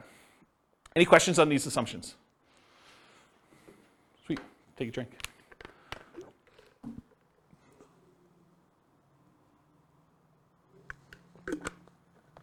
All right. Ooh, small fonts. Okay, so these are the property assumptions. These are the details that I use for the property. So I'm assuming it's a $375,000 property. It is not based on Northern Colorado. It's a generic sort of like skewed a little higher than average property for the U.S. So 375 property value, purchase price, and it goes up at a rate of 3% a year. The same rate as inflation. For a fixer-upper Nomad, for the one when I do fixer-upper, they're buying it at a 10% discount. That's what my assumption was. Okay. I'm assuming they put a 5% down payment, so it's 5% of purchase price for down payment. There is PMI. For the fixer-upper, I'm saying they need to spend, bless you, I'm saying they need to spend $12,000 in fix-up money, as well as the down payment and any closing costs in order to fix that property up and capture the 10%. So it's not like they got 10% profit. They got a 10% discount, then they had to put $12K up in order to capture the rest of it, okay? For lease option, I'm using the option fee for paying the down payment on the second property on, so it does not require a 5% down payment for subsequent ones after the first one. They got to save up for the first one now. And then for the ultimate real estate agent retirement plan, I'm assuming they're getting a 3% rebate as a commission. Everyone knows that real estate commissions are not fixed. They are negotiated, and that 3% is arbitrary, and I picked it. I'm not saying that that's what you will always get. Could be higher, could be lower. It's whatever you negotiate. I'm also saying 1% of the purchase price and closing costs at the time of purchase. There are no seller concessions, so the seller is not contributing towards your closing costs in any way. The interest rate is 5.5 for the 5% down plus PMI. It's a 360-month mortgage term, 30-year loan. Rent on this property is $2,600 per month, but rent increases at a rate of 3% per year as well. So rent keeps pace with inflation. You could argue that you might be able to do better with lease options. So I didn't do this, but you could say, look, I'm allowing these guys to buy the property. Why would I charge them the same rent that I would charge someone who is doing a lease with an option to buy? I probably could get a small premium for doing that. I didn't do it in this case. So lease option is handicapped a little bit. And then for house hackers, if you're renting out 1 bedroom, I'm assuming you're getting $650 a month for that bedroom. If you're renting out 2, that's 2 times $650 or $1,300. If you're renting out 3, I assumed it's $650 for all 3. That's $1,950 if I did my math right. So while you're owner occupying the properties, you are collecting that on 1 property. Once you convert it to a regular rental, it's the $2,600 a month. 3% of the monthly income is the assumed vacancy rate. So that's what I assume for vacancy. That's if they're managing their properties well. They're starting 60 to 90 days ahead of time. They're not letting the properties go vacant before they start marketing. They're really doing a good job managing their properties. 10% of the monthly income is the assumed maintenance rate. So that's what we're setting aside for maintenance. And then 0.75% of the value of the property is assumed property taxes. So property taxes at the start is about $28,1250 per year. And some people in other states are thinking, wow, James, that's really low. And some people are like, wow, that's really high. So we're using a number that I think is defensible. Again, you can copy these to your own account and change all the assumptions. And as the property value goes up, so does that taxes, because it's based on the value of the property each year instead of it being just a fixed number. And then I'm saying 0.4% of the value of the property each year is assumed for the property insurance rate. So based on that initial value of $375, it's about $1,500 per year. And again, people in other states are like, James, that's really low or really high, although I think most people will say that's really low. This is a residential property, and 15% of the purchase price is considered the value of the land. So you cannot depreciate the value of the land, so that is my assumption for that calculation. And so that's when I'm doing my depreciation calculation. I'm saying that 85% of the purchase price is the depreciable amount. Any questions on my property assumptions? It's going slow so that when I give you the numbers, you're not asking me all the questions about my assumptions. This is why I take the time to do it ahead of time. There's some thought here. Okay, so this is sort of a review. If you came last week, we did the buy and hold stuff. So this is them if they say, look, I'm not doing any real estate at all. This is the person's situation. We just covered all the details. This is them investing completely in stocks. No real estate, they're renting. So if they just do all stocks, no real estate, it takes them 482 months in order to be able to be financially independent. And it's all from their stock market account and if they hit Social Security, from the Social Security. I have a quick question. Yeah. Do you assume their salaries follow inflation, or do you keep Yes. Yes, Okay. the salary does increase with inflation. and Yep. it's the same as inflation? And expenses. Okay. So their personal expenses and their salary increase with inflation. Yeah. Okay. Yep, absolutely. So really, they may be saving slightly more than $1,000 a month over time, but if you adjust back for inflation, it's actually $1,000 in inflated dollars. But a lot of jobs don't follow inflation, so that's why. And some do. Most do better when you figure that people jump job to job. Yeah. but- Yeah. Yep. Yeah, I looked at data on that a long time ago. All right, so any questions on this? Cool, that's easy. All right, so now we've added in, they're gonna buy one owner-occupant property. They're just gonna move in, and now they're gonna actually invest in stocks. Now, when they move into an owner-occupant property, they actually end up saving less, right? Because the amount that it costs them to buy a property is much higher than the amount that it costs them to rent a property. So in that case, we make an adjustment, and they end up saving less. Still, though, works out better. 396 months. And it turns out it's 396 months. I'll kind of jump ahead. I'll steal some thunder for myself. Turns out it's 396 months because that's when they pay off their property. And when you pay off your property, you no longer have to pay the principal and interest part of that payment. And so that actually gets subtracted from the $5,000 they need to earn in order to be considered financially independent. It's now $5,000 minus that principal and interest part because they don't have a housing expense. They have taxes and insurance and maintenance on the property, but they don't have a principal and interest part, and so they achieve financial independence when that property is free and clear. Does that make sense? Okay. Now, this other one is they rent, but they're buying 20% down payment rentals. That takes 370 months for them to be financially independent. So it gets a little bit better if they buy 20% down rentals. Then if they buy 25% down rentals, they're still renting themselves, they can achieve financial independence in 346 months. A little faster. What if they do 15% down rentals? Takes a little longer, 370 months. Okay? To rent or buy. Should Norm and Norma keep renting for $1,800 a month? It increases with inflation, or buy a property with almost $600 a month higher monthly cost. They go from saving about $1,000 per month when renting to about $420 per month when they buy a property to live in.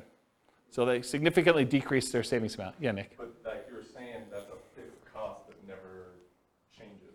Yes, and it does switch over after some point. Yeah, I'm going to do a whole chart on that for the upcoming podcast. Yep, you're right though. Should they rent or buy? So when nomading, except nomading by proxy, they are moving in and therefore have this reduced savings amount. Right? So when they do nomad, they're buying a property to live in, and so they're not saving $1,000 a month anymore. Now they're saving less, like $420 a month. And as they buy more and more expensive properties, it may even get worse. Right? So will it matter? Like, is that going to really hurt them? We're going to find out. So now I've said, what if they buy their one owner occupant, then they do 20% down payment rentals? Well, that actually increases to 394 months. What if they buy one owner occupant, then they do 25% down? Same thing, 394 months. Huh, that's weird. They're the same amount for buying 20% or 25%.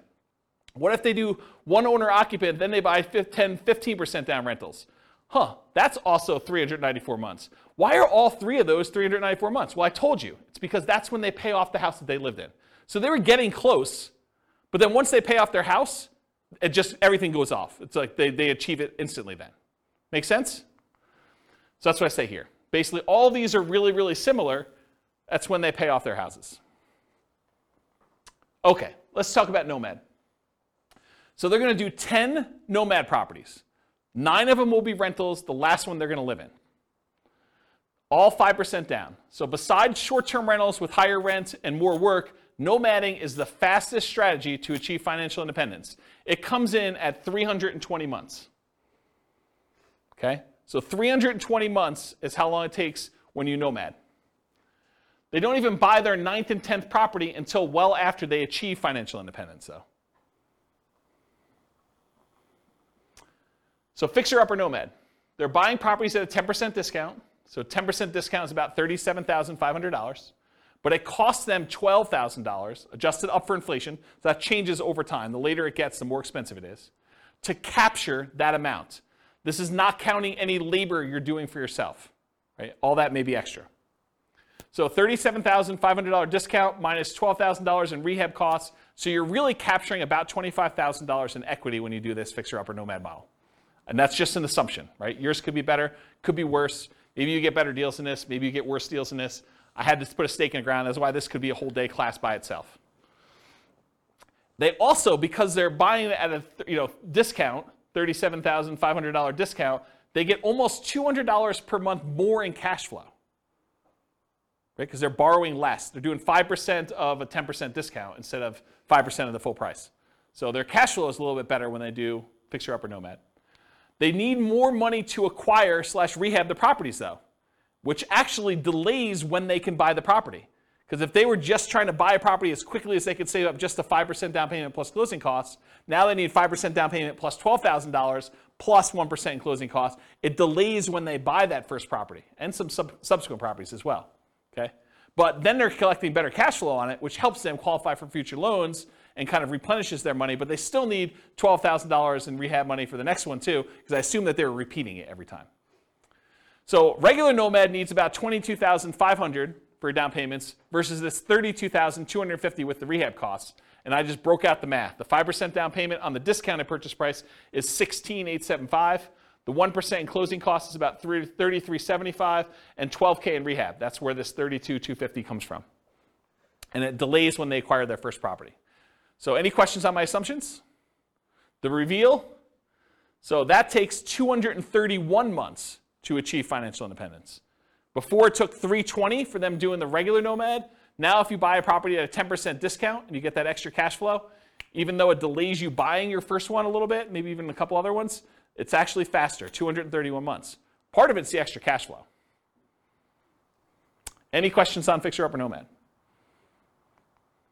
Nomad by proxy. So they continue to rent themselves. So they're still saving that $1,000 a month, but now they have somebody nomad on their behalf. So that's interesting. We've assumed that they have more than one proxy, which is a big assumption because if you're just thinking I've got one kid or one friend or one parent or whatever it is who's willing to do this nomad by proxy for me, then this would slow it down because I've assumed that they could do it as quickly as they can come up with that 5% down payment and they've got enough people to do it where they're doing that. I assume that there was no benefit or compensation to the proxy. Most of the time when you're having someone nomad by proxy, you're giving them below market rent or ownership in the deal or something else. And I did not assume that in this case, which is a big assumption. And that's why this whole thing could be its own class, right? It could be a whole full day class. They just started paying rent right away. One of the reasons this one does so well is they collect rent right away, so they don't have to wait a year while they're living in the property.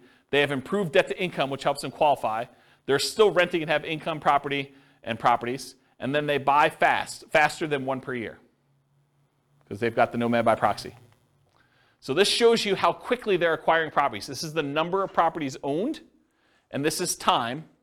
The red one is Nomad by proxy, so you can see that they acquire them very, very quickly. Basically by the time they're, month 150 or so, they have all 10. The orange one is when they did Fixer Upper Nomad, so that was a little faster, even though it was slower to start. See that? So they had all those, a little bit, around 200 months or so. And then the regular traditional Nomad, it was slow. And I told you, they didn't acquire these last two until after they were financially independent. Because part of it is they've got to acquire the properties, they got to make sure they have their DTIs in place, and they got to make sure they have down payments saved up. So that just shows you their speed. How quickly does Nomad by proxy do it? 214 months. Financially independent, 214 months for that one. Versus 231 with Fixer Upper and 320 for traditional Nomad. All right, so these short-term rental assumptions, and all these assumptions are changeable, but I wanted to make a point that what I use for short-term rentals, I think a lot of people would argue you're really handicapping short-term rentals, James. But this is what I used. So rents will be higher, but fees and expenses on rents will be significantly higher as well. Overall, I've assumed the net, after all the additional expenses, your rent will be 25% higher. So instead of $2,600 a month, it's $3,150. Additionally, maintenance goes from 10% of $2,600 to 20% of $3,150. So it goes from $260 a month for maintenance to $630 a month for maintenance. And you may say, James, that's not high enough, or James, that's too low, or James, that's too high. I don't know, whatever you want to say. But the reason I made a separate slide is, you want to change my assumptions, please do. Okay? So the increase, in my opinion, is modest, but it still impacts achieving financial independence. It could be higher or lower. I don't know. I've just sort of made up numbers. I'm not an expert in short-term rentals. All right, so the Nomad to short-term rental is 154 months to financial independence. Yeah, exactly, right? So you go from 320 months for the traditional model all the way down to 154 months for achieving financial independence with Nomad to short-term rental. Retire at 33, is that what we figured out? Retiring at 33. Realize too that this assumes you keep doing that model after financial independence too, right? Because you're basically assuming you're continuing to get that. We could model it and say, once you achieve financial independence, let's go ahead and go to long-term rentals to make this more passive and see how that looks. Or once you get to the point where your long-term rentals would support you at 100% of your minimum target monthly income retirement, then convert it back to long-term rentals and reduce the workload. But otherwise, you're being active, right? This is more like a part entrepreneur business for that. Okay. Nomad with house hacking. So essentially the same as getting a side hustle. I want to stop and make a point about this. If you get a roommate and you're collecting $650 a month from that roommate, mathematically, it's the same as you getting a $650 a month extra job, right? You're just getting extra money coming in. It counts as a side income. So when I model it, I literally model it as an extra income. That you're getting $650 a month as an extra income source. That's how I plug it in. So I just have the income starting at month 33, which is when they buy their first property. It takes them a while to get to the point where they can afford the first property, 33 months. So I have it start at 33. And I ran 3 different scenarios, with 1 roommate, with 2 roommates, and with 3 roommates, just to see how the difference worked out. So with 1 roommate, it's an extra $650 per month. With 2, it's $1,300. With 3, it's $1,950. And then once the year is up, or once they buy their next property and they move out, then they bring these roommates with them, in theory, and they convert the last one to a regular rental getting $2,600 a month. Does that make sense, everybody? Okay. So if you get 1 house hack roommate, it's 263 months to financial independence. If you get 2 house hack roommates, it's 238 months. If you get 3 house hack roommates, it's 214 months. And in this case, once you achieve financial independence, I jettison your roommates. You no longer need them. You just keep living in the house from there on, right? Because once you get there, the income that you were getting from that doesn't count anymore anyway. So I just said, let's just get rid of it. Okay, so you have enough financial independence income sources from the rentals and any money you have in the stock market and whatever else to support your minimum target monthly income in retirement without the extra roommates in house hacking modeling. Okay, any questions on this? Is this nice to see? Kind of like the comparison? All right, so I just want to remind everyone what this deal is. So traditional Nomad, you buy a home as an owner-occupant, you live there for a year, then you buy a new home, you convert the previous to a rental, and you repeat the process until you reach your financial goals as many times as you want. With Nomad with lease option exit, you buy a home as an owner-occupant, that's the same. You live there for a year, that's the same. You buy a new home, that's the same. Then you convert the previous to a lease option tenant buyer. That's different. And you replace sold properties with new properties. And you repeat the process, okay? So lease option is different than traditional Nomad because you're putting tenant buyers in there, and then any ones you sell, you take any proceeds you have, and you're at least in one of the variations, you're buying replacement properties with 20% down or 25% down. All right, so here's the challenge with this. If we run this and we don't buy replacement properties, they sell their properties to tenant buyers, and you don't really acquire a bunch of properties, right? You basically get one, and then you live there until you buy the next one, and then 3 or 4, I think it's 3 years later, you sell it off, so you go back down, and then you can buy another one, then you can do this, and it keeps repeating, and you never really get to the point where you own as many properties as you did with other traditional models, because every time you convert it to a rental, in this case a tenant buyer, rent to own, you actually are selling the properties after a period of time. So it's bad in that way. So in the past, I often taught this combined with buying 20 or 25% down payment properties instead of having to wait for all the Nomad ones, right? So this is how they compare. This is regular, what I just showed you over here. This is the same one, versus if you add buying 20% down payment rentals, you end up getting up here and you end up having properties. But there's some buying and selling going on here throughout these transactions, right? So you eventually get to that point where you do that. Yeah, well, I should do a whole new class on this. I mean, this should be a full day seminar, honestly, because it's complicated. There's a lot of stuff going on. So anyway, when you do those, though, buying 10 properties with lease option exits where you're not replacing them with 20% down payment properties, it takes 379 months. It's one of the worst ones. If you do it where you put 5% down, and then when you come up with a 20% down payment, you can also buy those in parallel, it's 441 months. It's even worse. Okay? Now, what's the problem you're solving by doing lease options, though? Having to come up with down payments, right? Because this is a strategy where you don't need to save the down payments anymore. You use lease options to do it. You need to save the first one, but then after that, you're kind of using other things. And again, if we did different assumptions, this could win. This could be the best strategy based on the assumptions we use. Okay. The ultimate real estate agent retirement plan, you're nomading with a real estate license. You're collecting a commission on the property you buy to nomad into. In our modeling, they essentially get an instant 3% commission, meaning instead of 5% down, they're really paying net 2% down plus closing costs. So the way to think about it is they come up with 5%, and then they immediately get rebated back the rest. 3% of that. Not 3% of that, but 3% of the purchase price, so 60%. If their limitation was down payment, if that was what was holding them back, this helps a lot, right? Not having to put up as much, but it doesn't solve all problems. It doesn't solve debt to income. So I plan to teach a whole course on this strategy for those that are interested. If you guys are like, hey, I want to do this whole thing, I probably will do like some type of significant course. So if you do that, though, it's 310 months to do that. And all it is the same as traditional Nomad, except you have a real estate license. So that's the difference. So the main real estate license, the main one where you didn't have a real estate license was 320 months. This saves you about a year, 10 months, just doing it that way. Okay? Any questions on that? Nice. And then this is all the buy and hold ones from last week with all of the Nomad stuff from tonight, all on one chart so that you can see a comparative where they are. And you could see in general, bless you, Nomad is better, right? Can you see that? If you're willing to Nomad, you can save all this time. And I agree. I think Munir was the one who said at the beginning, no one wants to move, right? Who wants to go and move into properties? But you make a compelling enough financial argument. You're like, is moving worth 50 grand? Or is moving worth 10 years of not working? You start getting to these points where you need to make that decision for yourself. Is a really sucky weekend worth, stopping working 10 years from now? 10 years earlier than you would. And only you can make that decision, but that's how I think about it. What's the maximum number of properties they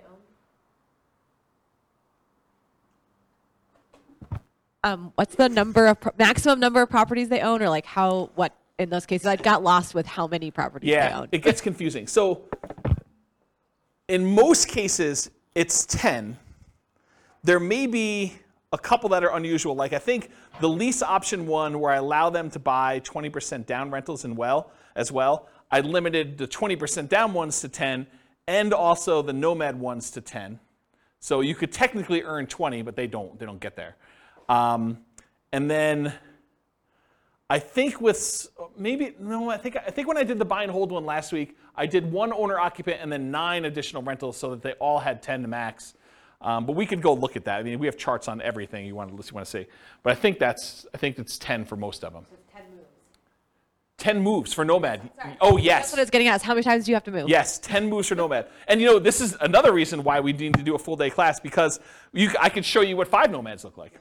Or I could show you what 3 Nomads, then 20% down after that looks like. And those can become interesting because you decide, hey, listen, I'm only willing to do this 3 times, but then I'm willing to do 20% down after that. And now I have like an asset base and some cash flow to help me with my savings, and I'll get to there. That might speed things up enough where the 20% down now looks a lot faster because it was slower before, right? Like this could be a way to jumpstart things and combine them. Or maybe you're like, I'm willing to do short-term rentals for the first X years, but then after that I'm done.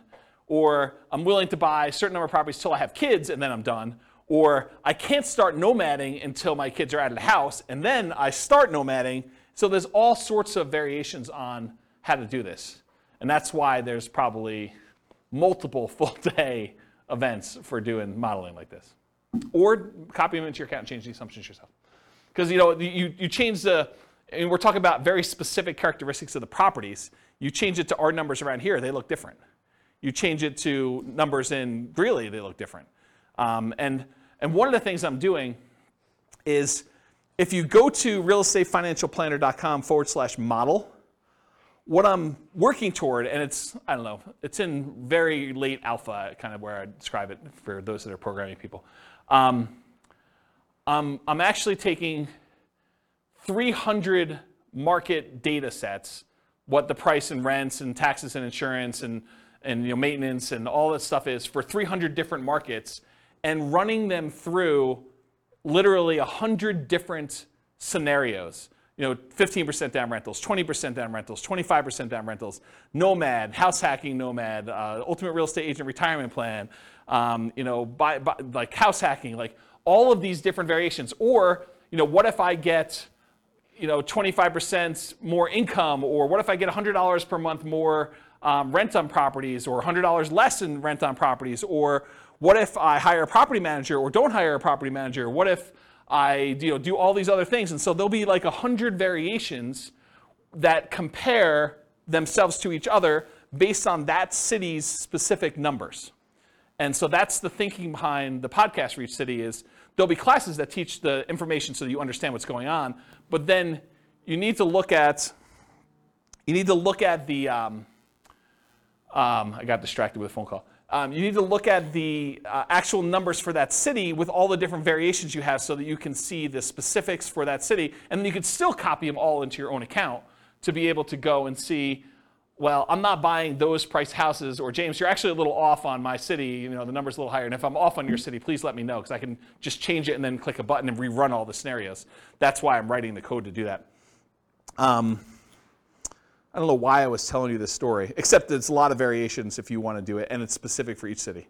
I think that's where I was going with that. So, any questions on this? I think there's one slide left. All right, in conclusion, assumptions for modeling matter a lot. right? You change one little thing, it's like the butterfly wings flapping and all that other stuff, right? I mean, you make one little tweak here, and that cascades out over 720 months, and you doing certain things. Should you pay off properties early? Like you could decide to do that too. Or what if you got better than the assumptions I used in the stock market? Or what if you're afraid of the stock market and you're keeping this in savings accounts? All these things matter. And so I think changing all those things can matter a lot. If you change the assumptions for your income expenses, it changes everything. For market conditions, appreciation rate, rent appreciation rate, price, interest rate, vacancy, rent, maintenance, property management, taxes, insurance, the stock market rate of return, what you're investing in and its risk profile of what you're doing, and then your target monthly income retirement. If it wasn't $5,000 a month, might significantly change the numbers for these guys. Might be better or worse. You don't really know. The safe withdrawal rate you use. I mean, if you're using 4% or you're using something much more conservative because you're afraid of stock market stuff and you want to be conservative there, that could limit your ability to achieve financial independence or change the numbers or characteristics. So the strategies that work best in that market may differ.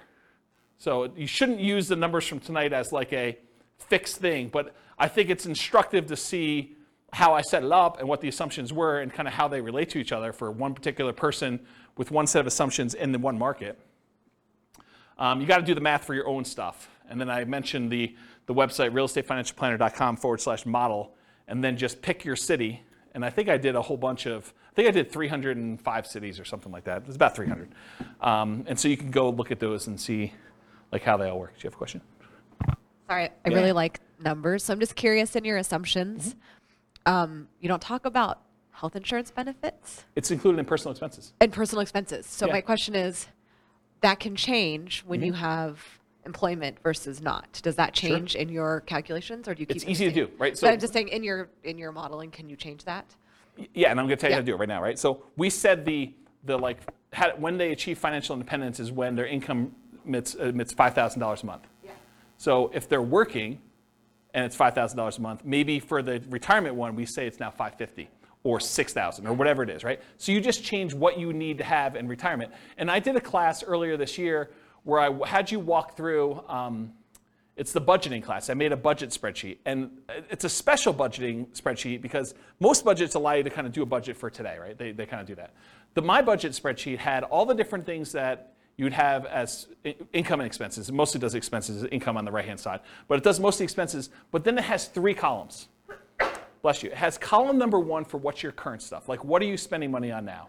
Column number 2 is what's your minimum. What I would call is if you really were tired of your work, or you got sick and you couldn't really work, or something happened to you, and you were gonna live a lean fire, or sort of like your minimum where you're not going out to eat every night, maybe you have Netflix, but you don't have the other streaming services. Like you really, really cut back and you had like a super lean budget. That's minimum target monthly income. Then you have a 3rd column for your ideal. And basically I have you write down, okay, if I'm living my current one, I'm spending this much on dining out. But for lean, I'm spending this much, and for my ideal, I'm spending this much. And so at the end of it, it gives you 3 different numbers. It gives you your number for today, so you know where you are. But then it gives you a number for if everything really got bad, like do I have enough, and how close am I to have enough? And then the 3rd one is this is really what I'd like to live at. And so you have a number for that. And then later on, I show you how much you need from investments, cash flow, and pensions, and all that stuff. And so I do some math for you there to show you what the numbers you need for each of the 3, so that you can then quickly see where I am compared to that. And I think that's a better way, in my opinion, to do budgeting, to kind of do like your current, your lean, and then your kind of target ideal one. But that answers your health insurance question, because when you do the health insurance section down there, you say, this is current. This is if I really had to stop working, or I got to the point where I'm like, I'm done. And then this is, look, if I really want to be living my fat fire or total fire, whatever you want to call it, then this is my number for that. And you can go ahead and budget all 3 ways and see the differences between them. Yeah. So that sort of answers your question about how to do it, right? Totally. Yeah. Okay, cool. Any other questions? That's all I got. Good stuff? Great stuff. Yeah. You're very, very welcome. Yeah, thanks for coming. I do appreciate it. It's good to see you guys. All right, on that note, I will see you all in the future. With home prices up, mortgage interest rates up, and rents up, but not quite enough to counteract the higher prices and interest rates, cash flow on rental properties in Oxnard is harder than ever. Book a call with the Real Estate Financial Planner to apply our proprietary 88 strategies to improve cash flow on your rentals. See the show notes for a link to schedule your call and improve your cash flow today.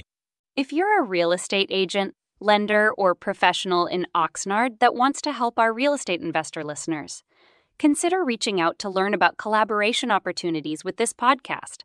We'd love to add more value to our listeners by having you assist our investors buy, sell, and finance their real estate investments.